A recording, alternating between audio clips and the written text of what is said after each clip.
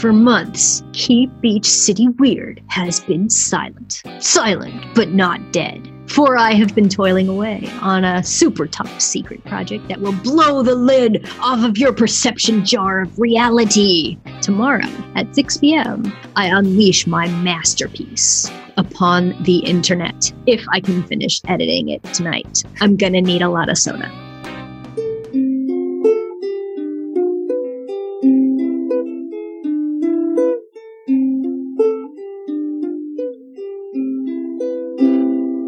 Hello, everybody.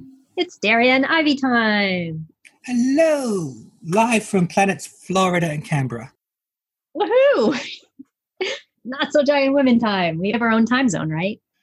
Yeah.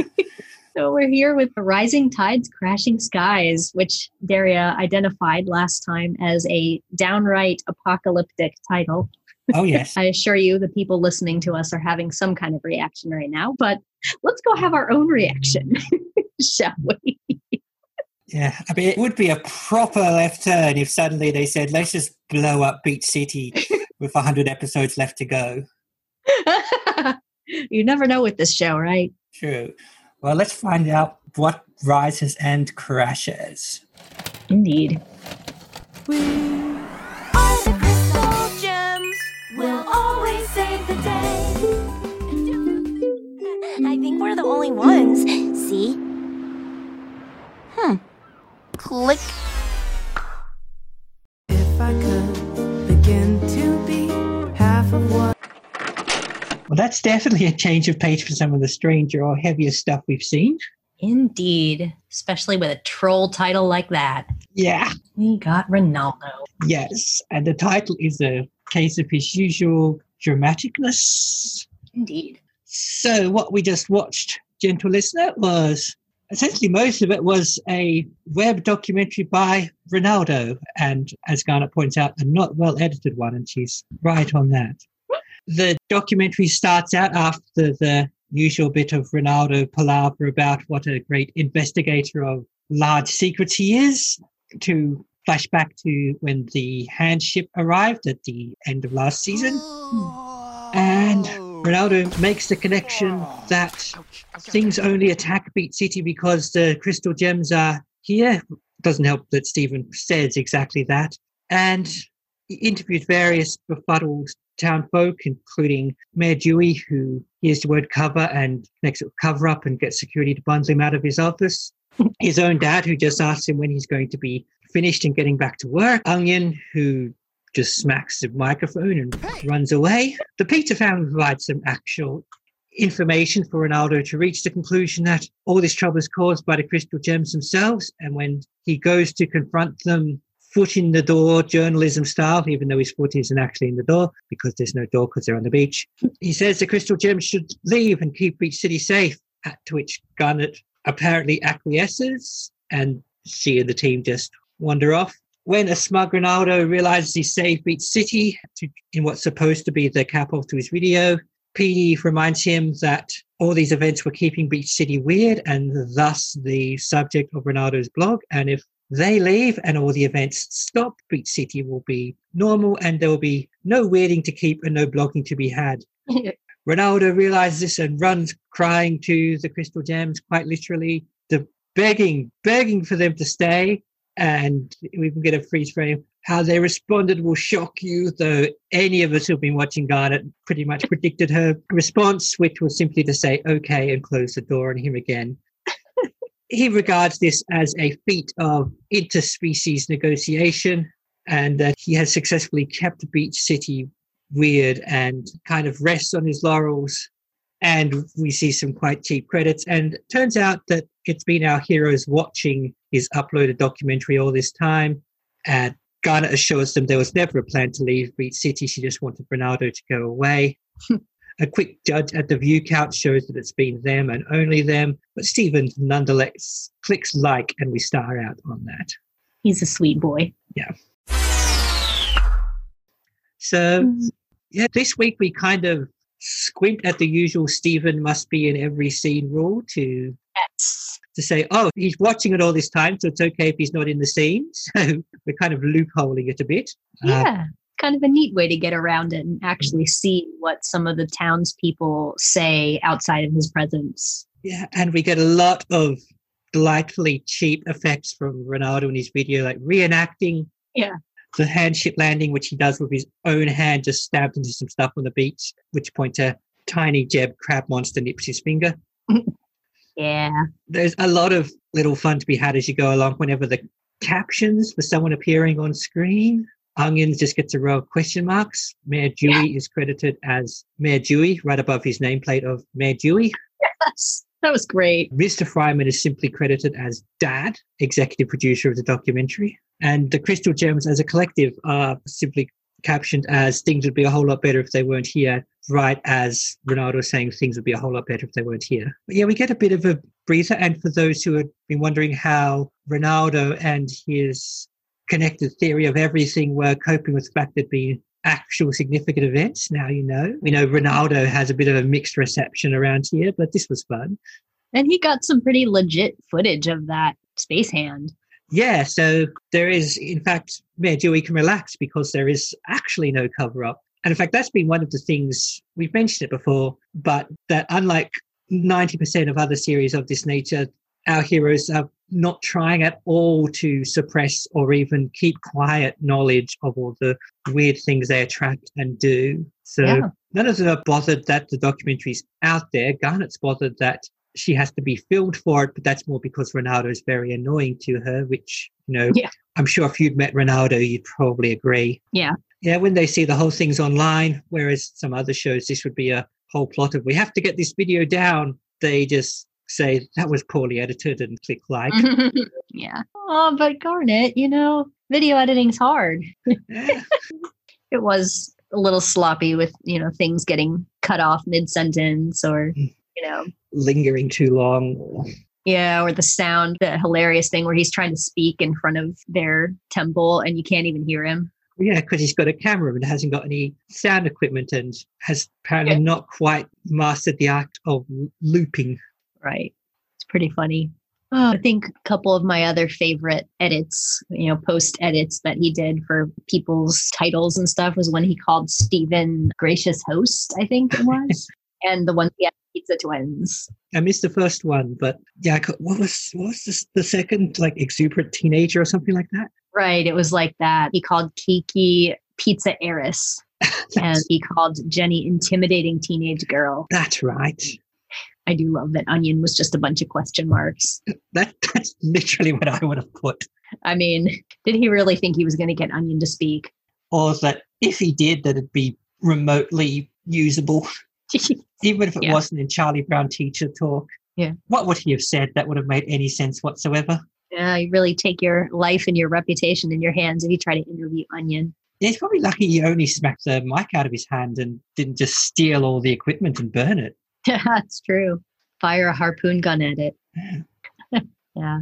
But I mean, a lot of people, obviously, because they don't like Ronaldo, are not fans of this episode. I thought it was pretty clever for a Ronaldo episode, especially, that even though, you know, he's annoying, so it's annoying, it's kind of nice to see the context of how these larger events are affecting people in the town without it focusing on the Crystal Gems specifically or filtered through Steven. So, you know, and you have Ronaldo this is exactly the kind of thing that he would be interested in. He would be saying, you know, this close encounter happened and he's going to report on it. Somebody should. It's too bad nobody else is. Right? Yeah, and Ronaldo surfs that line in that he is very annoying, but he's supposed to be very annoying. Right. And that is always a difficult thing to do with a character because go too far and people just go, oh, it's Ronaldo, click. Yeah. And people feel like that about him. Yeah, I realize that I have this thing whenever we're coming up to one and I realize, oh, it's a Ronaldo episode, my first reaction is, oh, this guy. But I always enjoy them. Yeah. Well, I think also there's the meta aspect of it is with such an apocalyptic title, as you noted. People were kind of expecting something, especially since was part of a Steven bomb. They were like, some kind of crazy stuff is going to happen. And then it just turns out to be Ronaldo is being dramatic. So the disappointment of that combined with the fact that it's also, we got a Ronaldo episode, made a lot of people kind of whiny about it, I guess. I'm not going to tell them what they ought to like, but I get a little annoyed when people get really dramatic about not liking episodes. And I'm sure it's all exacerbated by the fact that we have all these hiatuses in between things. But, Yeah, it's good. Yeah, I've often thought that, having heard about how weird the hiatuses could get. Yeah. And there's been some episodes where I've gone, oh, that was okay. But I was thinking, like, what if I just waited 6 months for a new episode of my favorite show and it was this, and then there'd be another 6 months or something? Yeah. And there is a little bit of that just in general with this show, but there's one that was specific that I guess we'll talk about when it comes, where there was I think the longest hiatus we had, and then the episodes were not well received when they did come back. So, and I don't know, I disagree a lot with the common interpretations of what are the worst episodes. Like, I mean, I don't even mind the Uncle Grandpa one. I think it's funny. Yeah.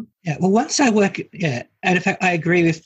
Once I worked out that it was quote unquote safe to listen to Stephen University when we were sometime past the episode in question, I'd listen to their episodes, the Uncle Grandpa one, right? And one of the hosts says, "I don't hate it. It's just not worth getting that emotional about it. If I didn't like it, then I didn't like it, and if I did, I did.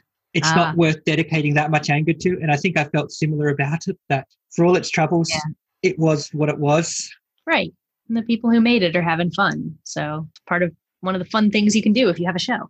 Yeah. But I'm also, just to fill people in, by the time we started doing this show, the entire series was all but done. And I think we just had the back half of the very last season hadn't been done yet, which in theory meant that if the podcast had ended or I decided to be completely naughty or something, in theory, I could just pick up the DVDs or go to streaming or whatever and watch all the episodes in a row.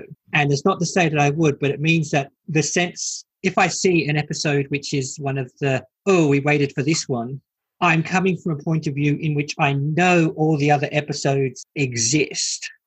Mm-hmm. Whereas if you'd waited months for something and it was one you didn't like as much, not only you waited months for it, but you also, that's the most recent thing you have. That's all you've had to date. The other however many seasons, depending on when you're talking about, don't exist yet. So even though I wouldn't just break format and binge the remaining 3 and a bit seasons from here, that I know they exist, that I know the series is complete, does color my perspective on the idea of waiting for episodes and how they're received when we come to them. Yeah.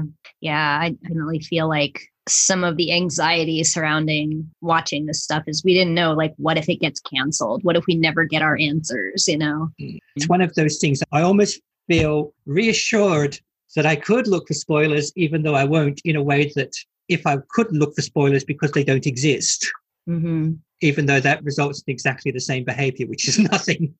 Right. To be honest, I don't know how much, what would you call this? Like, I don't know how much patience I would be able to have with not being able to binge it if I knew it was out there, because historically I struggled with that a lot. Well, there's one coming up that I'll tell you about when we get there that, it was supposed to come on that day and it leaked earlier in the day and I still watched it, but there were a couple of times where I wanted to watch it with my friend and we had by then established this thing that we would watch it together, and it had come out like the night before on the Cartoon Network app or something. And I still didn't watch it and went through the whole work day trying not to be, jumping out of my skin. And obviously I also can't go on social media whatsoever. So I have that now with Star Trek Discovery, because I have a friend I watch it with, but occasionally used to say, I'm busy this weekend. We'll just have to watch 2 episodes next weekend. It's like, what? That's a whole week and I need to know the things. Yes. Yeah. And there's some aspect of it that, like, because I was tied into the fandom by this point, I wanted to be part of all of those exciting flurries of initial discussions. So I want to see it right when everyone else is seeing it. So it was very important to me. Yeah. Well, I suppose it's another thing. Pretty much any discussion about an episode we're talking about, well, it wouldn't have stopped, but oh my goodness, that was fresh. What the hell does this all mean? Is no longer the case. Yeah. But I think this also can function as a bit of a reminder / introduction to the generals of the series. Well, mostly mostly in season 1 terms, because it is very much about weird things happen and the gems stop them, whereas season 2's got a bit more involved into plots and subplots. Yeah, I think there was an interesting piece of context to that effect when Pearl said to Ronaldo, yes, magic beings are drawn to us, but we've been here since before Beach City was started or whatever. And I don't think I've quite heard it put like that. Like, why are these gem creatures always attacking them there? Oh, they're drawn to them. That's interesting. Actually, yeah, I don't think we've had that explicitly said. Yeah. I mean, there are some ways in which you can assume it. And there's been a couple of cases where it's not been so much as a drawn as their adversary for the week is going after a specific thing we know. But no general sense. Yeah, no general sense that corrupted gems or gem monsters or whoever else should be drawn to them, like Beach City is on a gem hellmouth. Right. It seems like at least that kind of explains why right there outside Steven's house, there would be that worm monster and there would be that blowfish monster. And like, they're just coming right there. Like, what are they doing right there? But there were a lot of them where they went to other parts of the world to fight them. Yeah. Yeah. There seems they congregate a bit, but sometimes they have to stretch out. They always seem close to some kind of gem facility, at the very least a warp pad, though. We hardly ever see them go, well, we can take a warp pad to here, but then we'll have to work out a way to travel 4,000 kilometers to this valley where the gem Spidersaurus or whatever is. Yeah. Just have Amethyst turn into a giant like pterodactyl and carry him there. Oh, that'd be cool. Stop using warp pad. We want pterodactyl Amethyst. Well, do the warp pad first and then the rest of it's no big deal. I don't know. She's lazy though, so I don't know. Yeah. It's more effective than Greg's van anyway. Yeah, but yeah, I think this makes it safe. Well, they say that gem stuff is attracted to them, and you could probably take the lesser assumption that corrupted gems are attracted to gem stuff if they're not near any actual gems. And that's why they tend to hang around gem facilities when they've got a whole planet to wander around. Yeah. I mean, who knows how corrupted gem mines even work? Right. Not a lot of info about that yet. Yeah, maybe on some reduced primal level, it's a desperation to reconnect with their home. Right. Not really sure what kind of awareness they have of each other. And all of the interactions, except for a couple of very borderline cases, are pretty much just animals and not particularly smart animals at that. Yeah, not a lot of strategizing going on with these critters. They're pretty much gem creature smash. Yeah. Which is, shown very much to be different from if they get cracked or, that is also a problem, but it's a different problem. So yeah, that was a really interesting line from Pearl saying that, and then also saying that they've been there since before Beach City was there, which we knew because she's said that the temple has been there for thousands of years. But it's how can you march onto the beach and say get out of my city if this is like contested land here? I mean, they probably let you move in. Like, we were here first. Yeah, I mean, this also raises questions about how the Native Americans may have reacted to a pre-settlement and colonization, but it's also quite feasible they just went, oh, monsters keep attracting that bit, let's not go there. Right. And raises the question of why whoever established Beach City thought this is a great place for people to live with all the disasters and the creatures and the lobstersauruses and whatever else. Yeah. So I mean, I know you want to be on the coast, but I'm sure just jumping a couple 100 kilometers away would have kept everyone safer. Maybe just a little. Does not seem like there are gem temples all the way up and down the coast. Yeah, so granted, tiny bit victim blaming, but also a tiny bit you quite literally did this yourself. Right. So of course the people that live there now, like, they didn't decide to settle there. So I mean, yeah, try to keep them safe, but you don't have to live in a place that has gem related natural disasters all the time. Yeah. We haven't seen too much of the crystal gems helping with other disasters, but there doesn't seem to have been much of them. So yeah. I don't think there has been any like that. Yeah. I can't think of any. You'd like to think if there was a tidal wave or an earthquake or something, they wouldn't just go, oh, not caused by gems, not our department.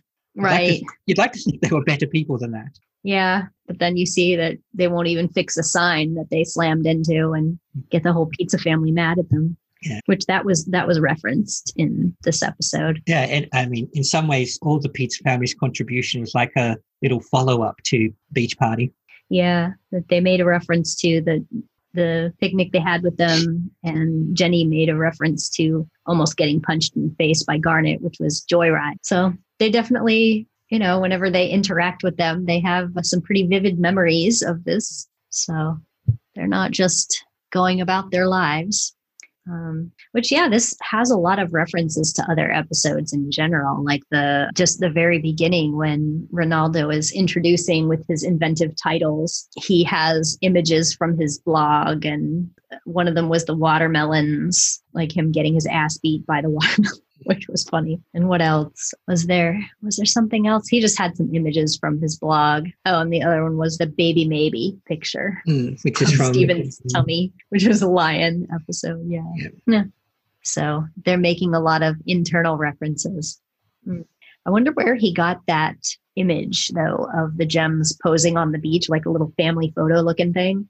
That was not from a previous episode or anything. So he's stealing their Instagram pictures, Ronaldo? Yeah. That Stephen friend you on not Facebook and you borrowed his image in bad face? Yeah. That's a good question. It seems like Stephen probably reads his blog and has subscribed to his tube, as they call it, and is willing to like his videos and stuff. He's still supporting him on social media, so they probably follow each other. Yeah.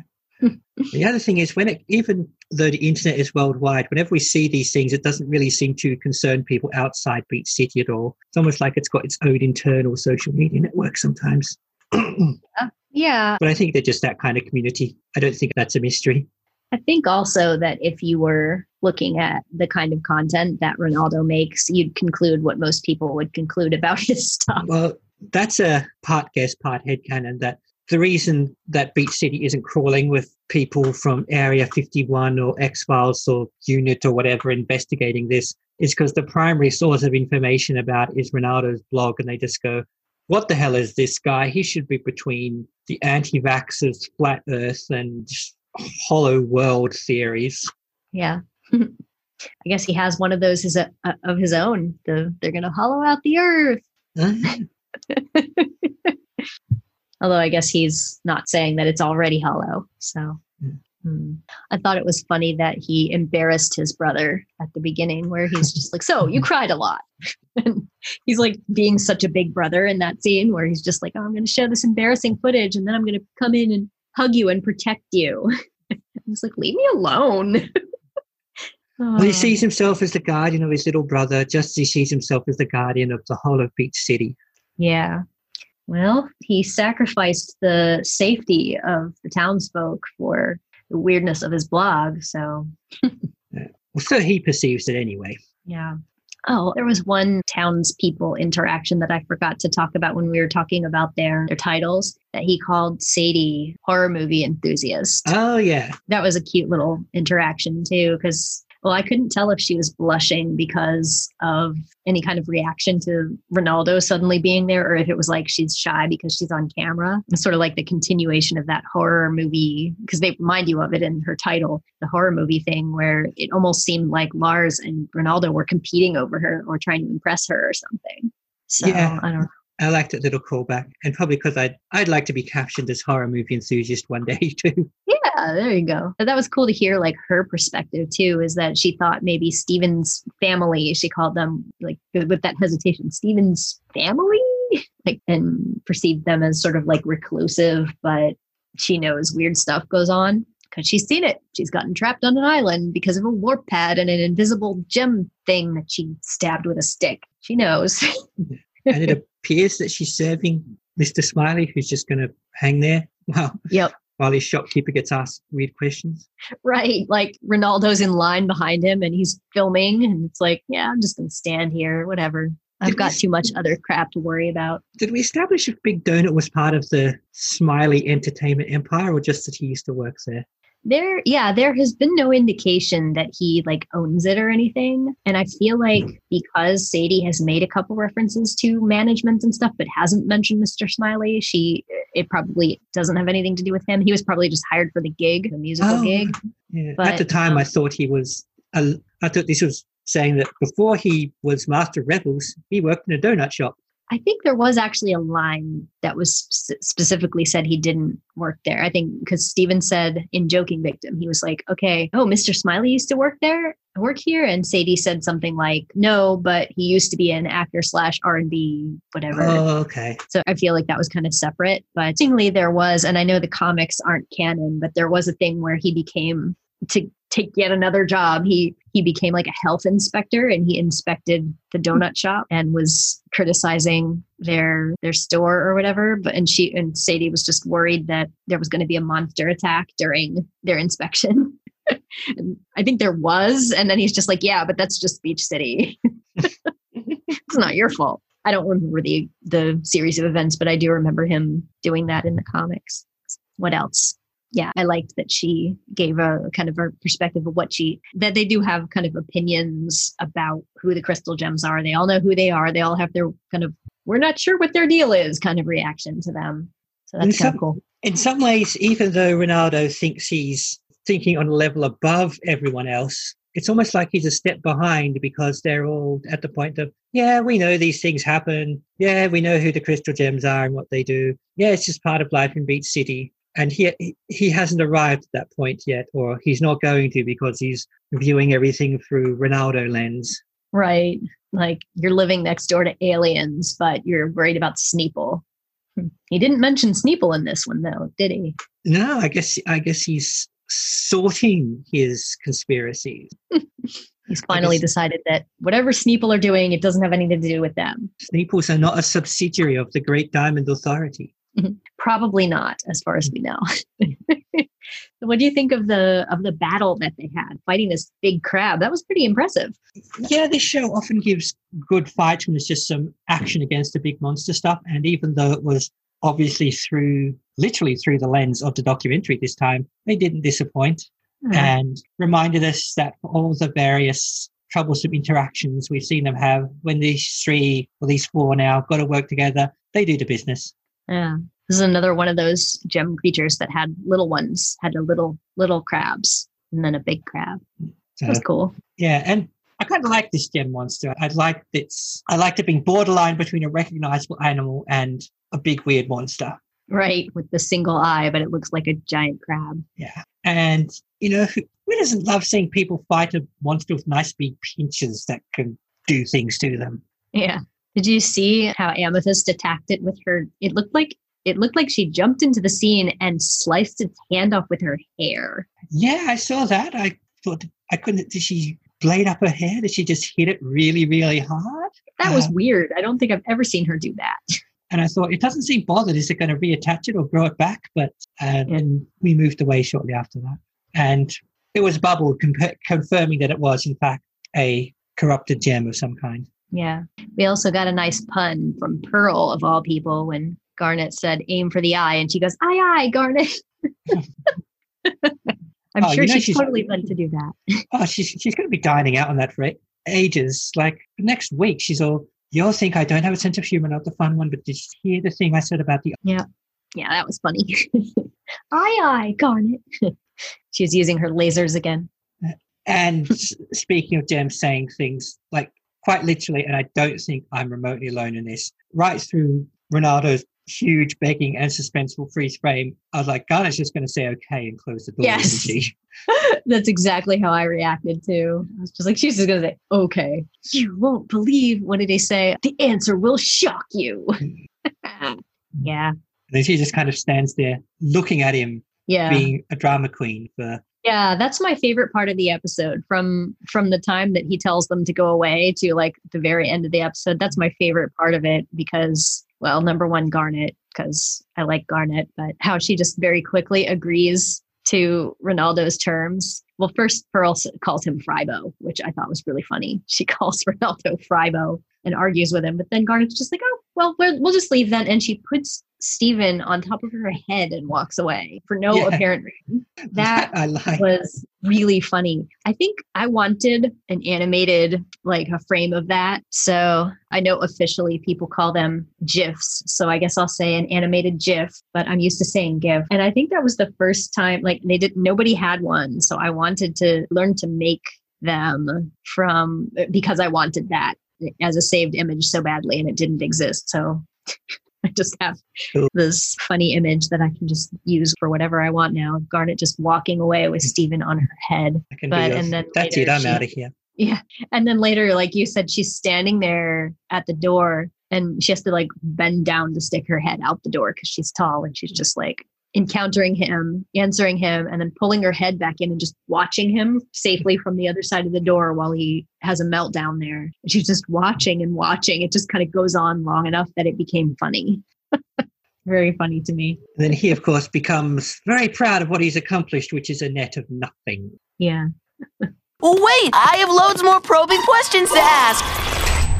Maybe I could make that into a probing question for you. Oh, go on. That when Ronaldo said that he was maybe going to have a future in intergalactic diplomacy or something, do you think that he or anyone we know at this point, the humans of Beach City, would actually be involved in a future for something like that? And if so, would it be Ronaldo? I did once literally dream that Mayor Dewey got chosen as an ambassador to Homeworld. Oh. So I guess on some level, I think he's up for that. Dewey, huh? Yeah, maybe his bizarre politicanness could stifle some of their darker tendencies. Right. So who else might be good at it? Being a diplomat.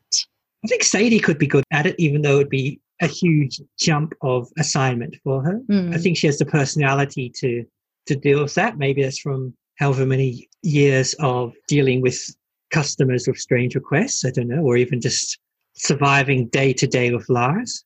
Right. And she does have some encounters with gem stuff that she could lean on. And it doesn't, as a rule, freak her out, even less so than most of the rest of Beach City. Mm-hmm. She's not going to be like, oh my goodness, you have a third hand that is actually a gerbil made of rock or anything like that. Yeah, she'd probably be like, all right, well, nice to meet you, and then shake that hand. Let's see who else might be good at it. Greg's probably got the knowledge for it, but it's probably too laid back to be any kind of formal person. I think I'd concur with that assessment. He's almost too compatible with both cultures to be a Bible ambassador. Yeah. I don't think Ronaldo would be great at it. I'm not convinced Ronaldo should deal with any other people ever, let alone when the fate of 2 planets or any other territories Homeworld might have are on the line. Yeah, he's probably not going to be handed his own planet anytime soon. I mean, I was trying to picture him dealing with any sort of Homeworld gem we've encountered like Jasper, and it doesn't end with Ronaldo not in a body cast. Exactly. We've seen him get body slammed by the crystal gems at least twice. It seems, of course, once he was in a wrestling costume. Seems what you do is create a make-work position for him and to keep him out of the way. Yeah, he'd be all right as long as he thought he was doing something. Oh, he could be like those. Yeah, if some kind of union between the cultures happened, he could be thinking he's doing hard-hitting journalism because he's like those guys in Transformers. He finds a transmitter somewhere and just decides he's the news service now. They'll keep him safely out of the way of anything actually important. That's what's important about getting him involved in the first place. Huh. But yeah, if they need someone to call on, I think Dewey or Sadie would be the go. Me or Sadie. I could see that. I mean, I know besides, of course, Steven. Yeah, I was going to say, I know in some ways Steven kind of fulfills this role, but he's also, maybe he grows up further, but he's still pretty Stevenish about a lot of things. Right. And in fact, I think possibly that he's been brought up to not quite know the difference between Earth culture and gem culture might hinder him a bit. No. So you need someone who understands, oh, Earthlings do this and gems do this, where Steven's, a lot of that's all bundled up together. Yeah, that is true. He could still grow into it, but he's still indeterminately young, but right now, not so much. Yeah. Yep. Just his nature as a bridge between the two is, I guess, predisposes him to that role. But yeah, well, he'd have a part to play, but I don't think if you're going to actually appoint an ambassador at this point, that it would be him. right. Oh. So what else from this episode can we talk about? Besides that, I thought it was funny that Petey had a potato calendar outside in the background. That's what that was. It took me a while to work out the potatoes were potatoes because they were off in the background. Right. He has like a calendar that has, the way that some people will have cool landscapes or cool puppies or beautiful women or whatever. He's got potatoes. It's so funny. Well, these days, thanks to the magic of the internet, I'm sure you can get potato calendars somehow. I mean, I used to work at a bookstore and we had theme calendars for things that I never, ever would have assumed anyone would want to have 12 months worth on their wall. It's very weird. I did see one once for giant vegetables, but they were like for giant vegetables. Oh, like prize winners? Yeah, like, you sometimes see on the back of the local paper that someone's gone and grown a squash 2 meters across or something. Right. Yeah, that's what I was thinking you were talking about. Yeah. That's legit interesting. But they still had to branch off into different kinds of produce. Yeah.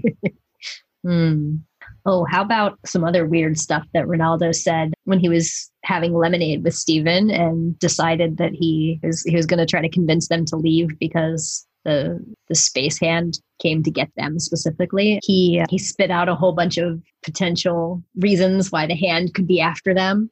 And it was like, were they here to harvest people for a human zoo or defrost the cryogenically frozen pets of the 1%? Or there was something else he said too. I can't remember what they all were. All of these weird conspiracies. And Stephen being Stephen doesn't really react to any of the other strange stuff, just says what it is. Right. So Stephen's not really dismissing the possibility that one day a giant hand might come from space to defrost cryogenically frozen pets. The other one was something about windmills or wind farms or something. I think I was giggling and missed that.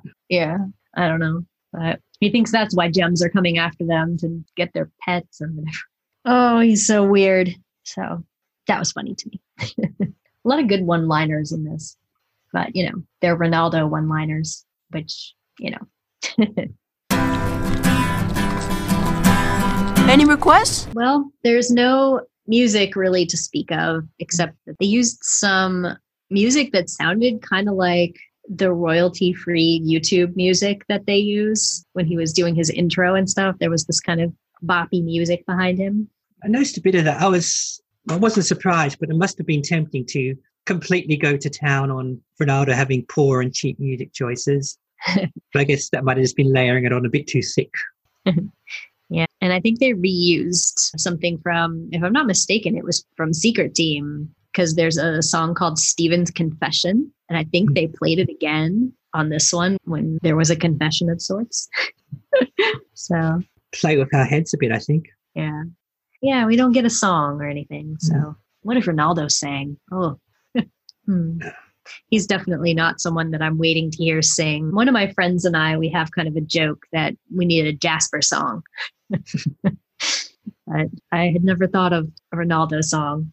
Jasper strikes me as the sort of person that she'd open her mouth and have this beautiful singing voice that sounds nothing like her speaking voice.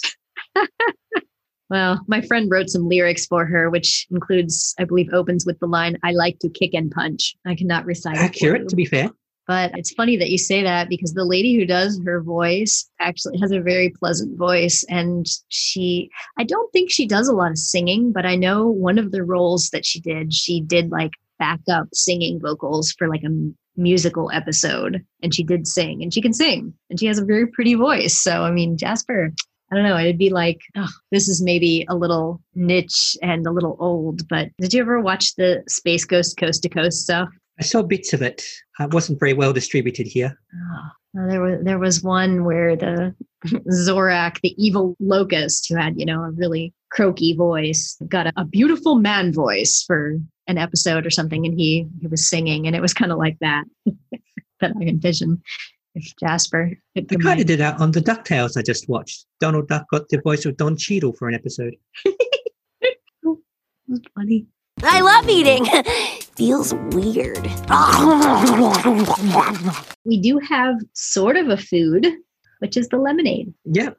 I just think lemonade, and I guess we got the atmosphere of fries and potatoes, but nothing special or new about them. Yeah, that was just, I guess, business as usual. And I guess technically there was a reference to Nineveh using a fish, like losing her fish. But I didn't recreate that. I've done a fish and fish stew pizza before. Well, she didn't eat it because it flew away. Yes, that's true. But I did do the lemonade. If you're feeling really dedicated, you could just plonk down a potato, take a photograph of it and go, yeah, there we go. There you go. There you go. I've done the recipe. But lemonade, like a lot of people don't really think about, okay, you just squeeze lemons or something. But as a Floridian, I'm an expert at this. I grew up with fruit trees in my backyard. We had 3 orange trees, a grapefruit tree, and a lemon tree. And so I could make, we had 4 or 5 juicers in the house. It's just, Florida life. And lemonade is a little more complicated than most people think. But I think the step that a lot of people don't know that you do is, you take like, I don't know, what is it, like 6 to 8 lemons, and you would juice them however you juice them in a electric one or a manual one. I actually only have a manual one now. But you have to make simple syrup out of it, which includes, boiling. I did make American lemonade once, and I remember that bit. Yeah. And there's a crap ton of sugar in it because lemons are sour. Yeah. So this is probably where we could interrupt international viewers and say that the lemonade refers to different things by default in America and other places. So this in Ivy's story in America, especially when you're home making it in Florida, it's essentially fruit juice. Yeah, it's essentially lemon juice you've done some stuff to. Whereas over here in Australia, people are aware of American lemonade, but they'd probably call it something like American lemonade. Whereas the default description of lemonade is clear and fizzy and often not actually all that lemony. Yeah, exactly. Yeah, I remember hearing some Australian people in the United States being confused about lemonade versus Sprite, because our, lemony clear drink is Sprite, and it's like, this isn't lemonade, this is Sprite. It's like, no, that's literally lemonade. But yeah, there you go. Yep. Sprite. So I think it's something like that. Here in Australia, if you ask for lemonade at a drink stand or bar or whatever, and someone gave you Sprite, that is pretty standard, pretty par for the course. Ah, yeah. I know there's a place near me that does do American lemonade, and in fact calls it American lemonade. And yeah, it's like football versus American football. Yeah, that one's even almost everybody else calls football. Soccer is football, but we don't call it football here because we have a different one. That one's even more confusing over here because we've got 2 or 3 popular other football codes, and mostly call association football soccer, except when the World Cup rolls around and everyone calls it football for a few months until we get kicked out and it comes back to soccer again. It's too confusing. But making American lemonade is very simple and it's very tasty. So I made fresh squeezed lemonade just like Steven did. I'm not sure if lemons would be native to Beach City. Seems like it might be a little far north for that, but I'm not an expert on where lemons grow. I just certainly know there are a ton of them here. All you need to do is take like a couple cups of sugar and a couple cups of water and boil it until the sugar disappears, and then mix in your fruit juice. And that's really about it. You don't get that much juice out of a lemon. You have to use a lot of lemons to get about 1.5 cups. And you want to strain them too. If you're fresh squeezing like I did and like Steven did, you want to strain them unless you really like pulp in stuff. Because lemons are very thick with that stuff. So then you can just put it in, in a pitcher with ice if you're serving it right then, or refrigerate it. But most people, even here, most people will just buy a frozen one from concentrate and mix it with water and drink it that way. So, but I skipped an important thing. After you add like 1.5 cups of squeezed out lemon juice to the 2 cups sugar, 2 cups, whatever, you start adding more water to it so that it's not like a thick sugar drink. You just thin it out and that's really by taste. I added like 4 more cups of water. That's yummy. I'm getting phantom lemon juice taste listening to this. Yeah. Wow. I'm impressed. The power of suggestion is so strong. But yeah, I really like lemonade. I would drink more of it if it wasn't a pain in the butt to squeeze them. So that's what I did. That's all that really passes for food in this one. Yeah, that's about it. Lemonade and potatoes, breakfast of champions. Yeah. Exactly. I'm learning new things all the time. I'm learning new things all the time. Well, you may have seen that the storyboarders were Lamar Abrams and Helen Joe. Yep, caught that. But what you don't know is this is Helen Joe's last episode. Oh, bye, Helen. I'm not sure how come she left, but wouldn't it be interesting to be able to say, I just had my last episode and it was that. Almost like, okay, I quit. I'm making this.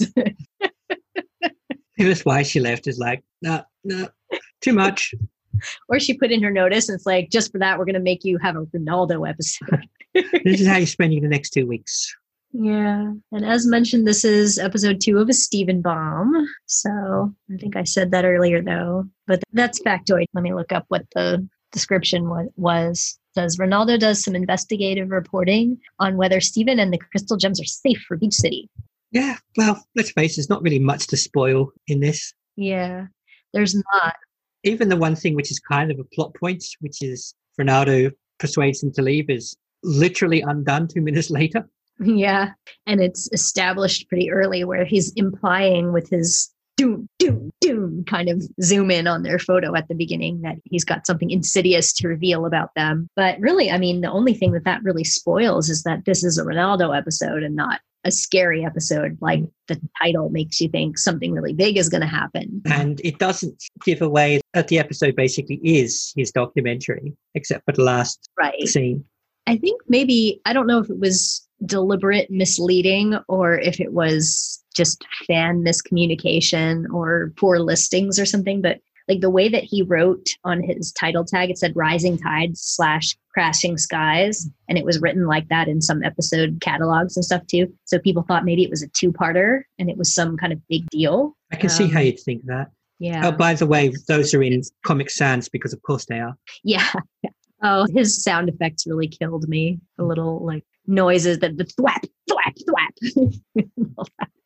I mean, I do some pretty rudimentary video editing on our podcast, so I can sympathize a little, but I don't think I've ever done any attempting to be dramatic stuff that just falls flat and becomes comical. So yeah, well, I think it's his choices as much as his skill, because obviously he could have found things like the EastEnders style drums for the zoom in on some free sound effects site somewhere. That's not difficult, but he instead decided to just make the noises with his mouth. Right.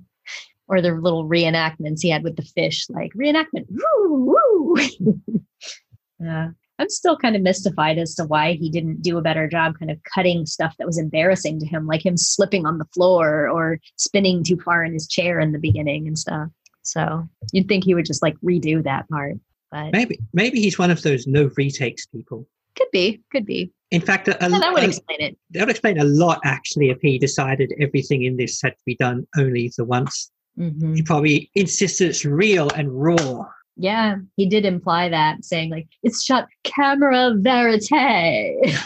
Come on, Ronaldo.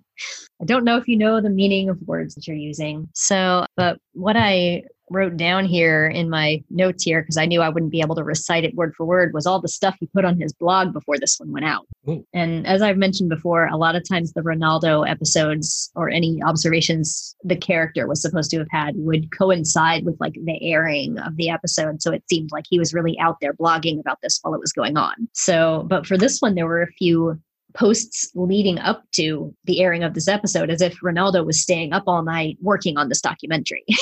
And he was trying really hard to get it up before the next day. So the first post, it had a lot of typos. So just imagine typos in here, but it says, so tired. Don't know if I can finish personal opus by tomorrow, but I told the internet I would. I won't let the internet down. Must summon the strength. Keep Beach City awake. The previous one, he had said he needed a lot of soda. So he had warned us this was coming. And these were posted the day before, I think, or in the middle of the night late. And then he followed up with another one, I think the same day, that says, I've been up for 36 hours straight, but it's finally finished. My investigative documentary investigating the truth about the enemies and heroes of Beach City is online. It's called Rising Tides, Crashing Skies, Danger on the Boardwalk, The Truth About the Most Dangerous Boardwalk, a KBCW investigative documentary, and the truth will shock you. Click the link above to watch the entire thing on TubeTube and rate, like, and subscribe, please. And the poor editing if he was awake for 36 hours. And there was a very realistic looking picture where it looked like you could click play and stuff, but it just went to an image. So somebody reblogged it and wrote, "You forgot the link." And whoever's running it, making these posts, responded to that and said, "Oh no, I posted it as a photo and not a video. Hold on, I'm going to fix this." And then the last one, it says, "TubeTube took my video down because of copyright violations." What? This was mostly original material. I used that background music for informational purposes. It's fair use. Fair use. Clearly, someone doesn't want the truth about Beach City to be known. Perhaps someone with an invested interest in the reputation of our seaside community. Someone who would lose a lot of money if tourists were afraid to come here and buy French fries. Someone like my dad. This puzzle just got personal. So he thinks his dad reported him. And that's it. It's pretty adorable.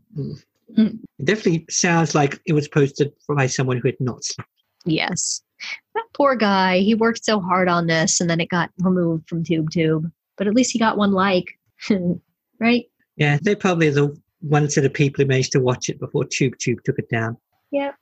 So Steven's one like will be his reward. Go check out our merch table. I'm ready to show you my merch if you're ready to see said merch. I'm ready to see the merch. So I decided on this one as today's featured merchandise because Ronaldo was trying to expose/explain the crystal gems. So I'm showing you a book called Guide to the Crystal Gems. Aha! Believe it or not, this book is not spoilery for you. It was one of the first early releases, and there's nothing in it that hasn't been, I think it was actually released around the time this episode was. And there's some stuff that looks like an omission only a few episodes later. So it seems like this was designed to be released like right now.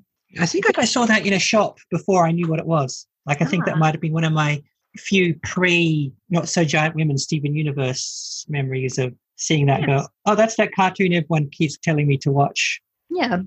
If you notice, Amethyst is in her pretty new outfit there. So this it's kind is of a like small window for it to be relevant in, from what you're saying. right. She reformed in episode 57 and we just watched 59. You know, and so what you're saying, some of the stuff would have needed update in just a few episodes from now. Yeah, I wouldn't say necessarily outfit wise, but because I can't confirm or deny whether anybody dies in any episodes, so I shouldn't do that. But it's really cute. It's got it's mostly written from Steven's point of view, but there's some cool stuff in it that they never talk about in the show. They don't ever explicitly talk about. So, but he starts kind of just explaining to you what each crystal gem is like. And it's kind of got an interesting look at Rose Quartz because he doesn't know very much about his mom. And so he kind of thinks about her and writes what he thinks about her. And it's neat. He has a little section for each of his gem friends, what they're good at, what they're like. It's a whole thing here about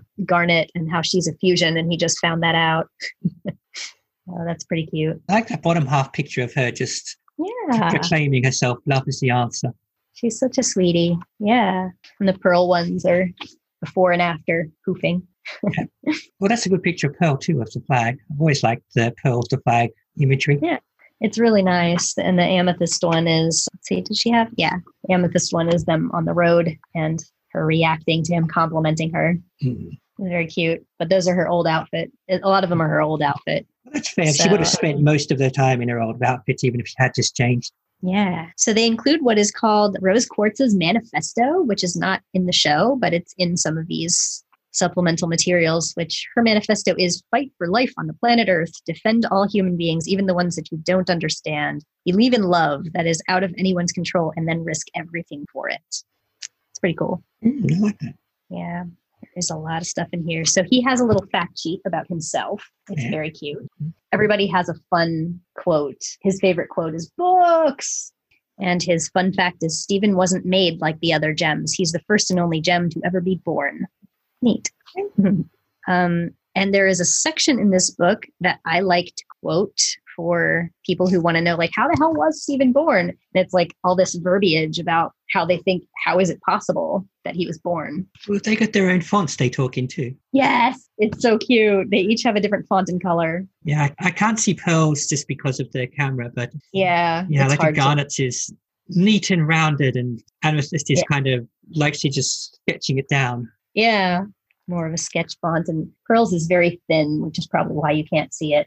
It's almost disappearing into the background. And it's funny that Garnet is saying that Stephen, like not unlike a fusion, it says Rose disappeared to create an entirely new being with all of herself integrated into half of his self. Stephen is in essence a fusion of love like me. And Amethyst says, and an earthling like me. And Pearl says, and one of a kind, like Rose Quartz. Everything's about Rose Quartz. So funny. But I thought that was really interesting that Pearl specifies, she says, Rose Quartz was determined to bridge the gap between gems and humanity. We are not humans, but we can create an amazingly accurate simulation of the human body via shapeshifting. This can allow us to experiment with human experience, and we can make lungs and experience breathing, or a stomach and experience eating. Rose Quartz wanted to experience birth. Very interesting. And because it's a kid's book, it doesn't start that sentence the same way as all the others. That's right. And it's not Amethyst saying, when a mommy gem and a daddy gem love each other very much, psych. So she kind of explains how that works. But and Amethyst doesn't go. And then she made herself don't give us an explicit tag, Amethyst. Just Amethyst would be just a giant like censor bar. Yeah. And then Greg did this. I seen the video. So more clearly, it does provoke the interesting idea of the notion of Stephen as kind of a fusion in that way. Yeah. So in some ways, gems might see human reproduction as it's like they fuse but don't go away. Right. Yeah. Even though Rose did, but in general, humans don't. They're still around. Yeah. And in fact, Greg, the human, did not go away. Right. Much as Pearl sometimes wish he might have. Pearl's further explanation on here is one of the ones that I quote the most to try to explain kind of, because this was written by Rebecca Sugar, so it's canonish. But Pearl says, a gem is their gem. Our physical forms generate from our gems. All the information that makes us who we are is sourced in the gem itself. To give that information to a human child, Rose Quartz was able to integrate her information with the DNA of Greg Universe by dissipating her physical form to allow all of her gems information to become half of Stephen's self. So all of Rose became half of Stephen. That's really like, it's never been said that way before. It's not a spoiler, but it's just never been said. Yeah, I mean, it's what we kind of knew, but didn't actually know. You see what I mean? Yeah. Yeah. Stephen talks about the first time that he fused and said, you kind of disappear, but somehow you're still there. And when you both know what to do and what you want and support each other, you get so much stronger than just one person on their own. That's nice. Yeah, I think one of the cleverer things they did was, even though no one turned around and explicitly said it, was made it clear that fusion doesn't work the same way for everyone every time. Right. Because that gives them a lot of room for storytelling and a lot of room for telling different experiences and a lot of metafixing, a lot of able to not have to go, oh, we've got to do this in this episode because we did this 16 episodes ago. Right.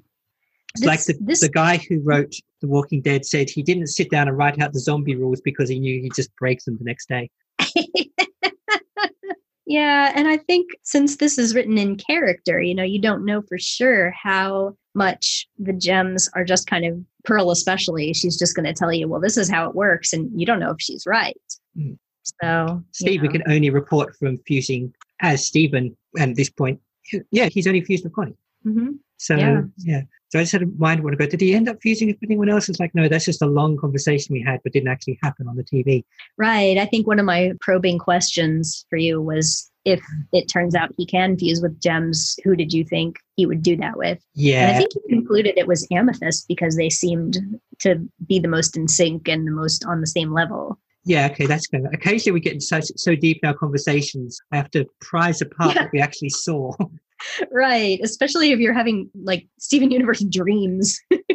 It's really interesting because there's stuff in this book that they had not talked about in the show, like a fair amount of it actually, and they released it and didn't call it a spoiler or anything. So when I read this, I actually learned stuff. Yeah, I guess, is it considered canon?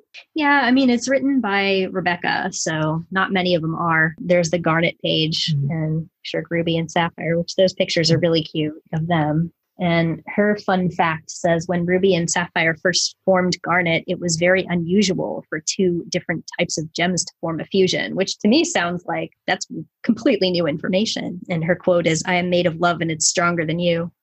So the Amethyst quote is really neat too. I forget if it's Pearl next or Amethyst. But he explains, even though Garnet may not get my jokes, sometimes she's really funny too.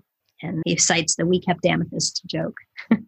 And then there's the amethyst one. Okay, so amethyst's fun fact is that amethyst has experimented with male forms, including wrestling alter ego, the purple puma. So she's kind of the closest thing we have to a gender fluid gem. Yeah. Favorite quote, "Who needs to go see movies when you got magic?" That's fun. And I suppose a gem could, if they were so inclined, gender reassign themselves when they were proofed. Yeah, sure. If Rose can make baby making parts, so to Well, speak, yeah. to make a baby, then any of them can do it for, well, let's say, other stuff. And then the Pearl one, it's a very nice little ballet pose yes. she does. Fun fact, Pearl is able to project holographic images from her gem, which we knew that. And favorite quote, "Humans find such fascinating ways to waste their time." Yeah, I feel seen. Yeah. So I'm surprised, There's actually knowing how Rebecca's sense of humor sometimes gets, I'm surprised it can go on to say, like writing books about cartoons. right.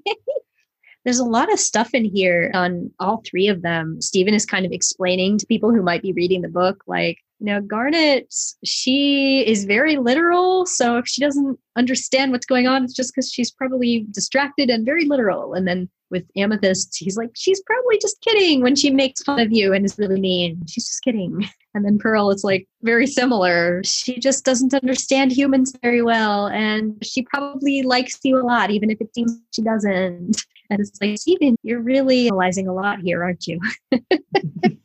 So, but he tries to have a fact sheet for Rose as well. But he doesn't know much about her. So his fun fact is she has a laugh, and then he quotes from her videotape. So then he has homeworld gems. So Lapis gets a fact sheet, and so does Peridot and Jasper. I was going to wonder if they'd officially been called Homeworld Gems before, but I guess it's not really so much of an official title as exactly how you describe them. Yeah. I later took this book and used like sticky notes to edit it to catch it up. And people thought that I had scratched things out and like defaced the book. And I'm like, no, I didn't do that. And they're like, you ruined the book. Oh, there's a whole section on fusions too. Oh, cool. He let Garnet say it. So all the text is read. He let Garnet explain things. Very nice. Her fun fact, Opal is very forgetful because we saw her forget the heaven beetle. So that's fun. Sugalite's fun fact is Sugalite is a bit of a show-off. I think we knew that. And Alexandrite, I like this one. Her fun fact is Alexandrite has 2 functioning mouths. Her weapon is all of them.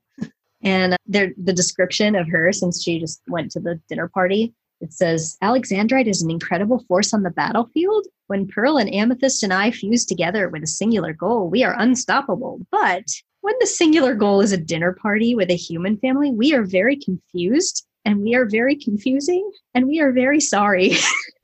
It's hilarious. There's one on Malachite. Malachite is so unstable that she does not have a single voice.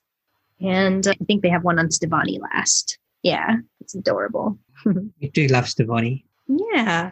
Their favorite quote is pretty cool, right? I guess if they had a middle name, it'd be like Carbon. And Garnet's commentary on Stevani is to say, perfect. Oh, A spontaneous fusion of love as impossible as it was inevitable. Even I could never have guessed it. Stephen is capable of fusing with human beings. I could not be prouder of Stephen and Connie. That's adorable. It's so sweet. yeah, I do love how much Garnet loves Stevani. Me too. It was a little unexpected, but looking back at nothing else would have been more appropriate, So, yeah, that's the end. And then believe in Stephen. So this is a really cool book. I thought it was, from the look of it, looks very children's booky, but it's got some good content, and it's like 60 something pages long, or no, 89 pages long. It's not bad. Wow. So I was definitely impressed. I think they had a couple little activity books that were more just like, oh, this is definitely for kids. But this had a lot of text. So it was illuminating for me, especially on the process as explained by the Crystal Gems through Rebecca Sugar's choices for them as to how Stephen is possible. So that was cool. Yay. And it was only $9.99 in the United States, more in Canada. Probably means once importing and translation is said, and currency conversion is said and done, probably about $20 here. Yeah. Well, nowadays I think it's out of print, and I looked on Amazon recently to see how much it was, and it was like you can get a used one for over $100. So Ooh, I think it's hard right, to find now because this was published in 2015. So of course I pre-ordered it, and yeah, it's very sparkly on the front too. It's got, I don't know if you can see on there, but it's got this sort of almost pixelated. Yeah, I can just about see that in the top logo. Yeah, hard to see on the webcam, but it's really cool. They do a good job with the, production of these things. So I figured I could spotlight that one on an episode like this that didn't have a whole lot of deep content in its source material. So And it so I was made room for that. Ronaldo trying to tell us about the crystal gems. Yeah, so he could have used this book.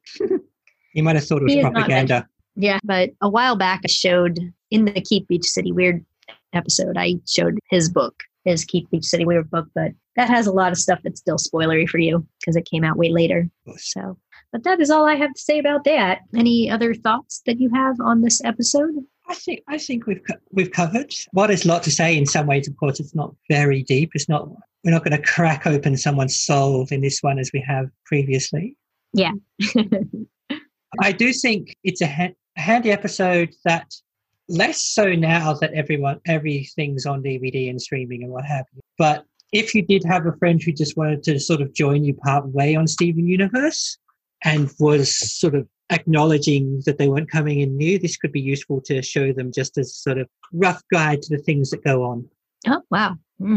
Starting with a Ronaldo episode, that would be bold. Yeah, well, for the very particular audience who, like I said, less of a thing now that you can get the first season pretty easily. But if you were being joined halfway through by someone who knew there was stuff before and there would be stuff later, but this at least would give them the Beach City 101.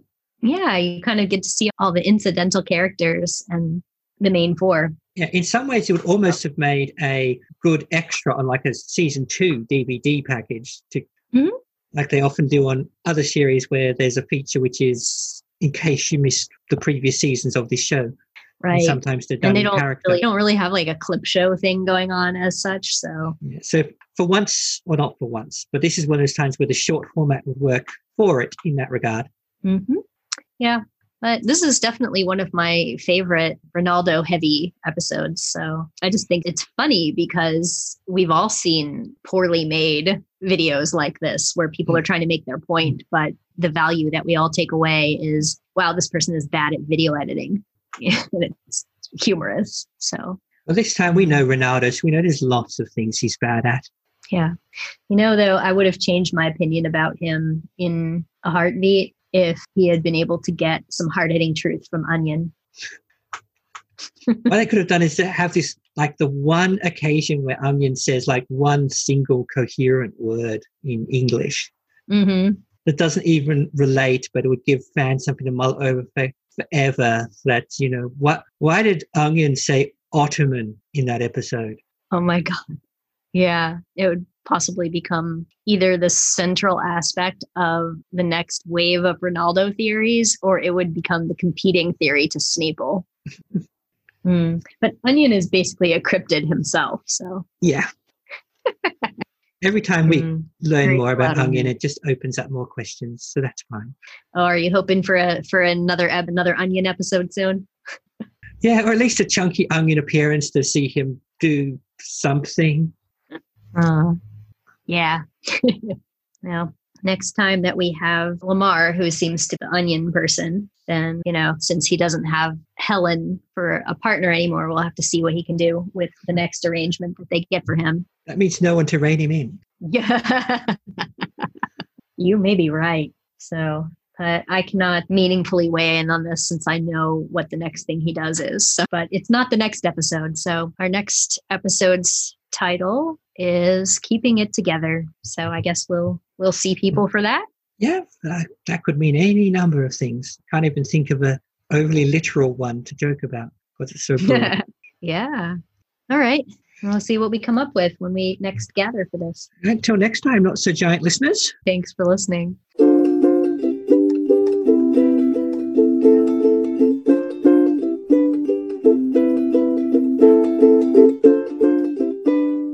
You've been listening to Ivy and Daria on Not So Giant Women.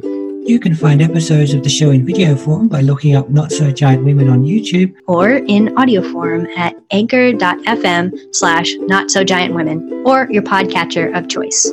You can also find us on Facebook. Audio production by Daria. Video production and music by Ivy.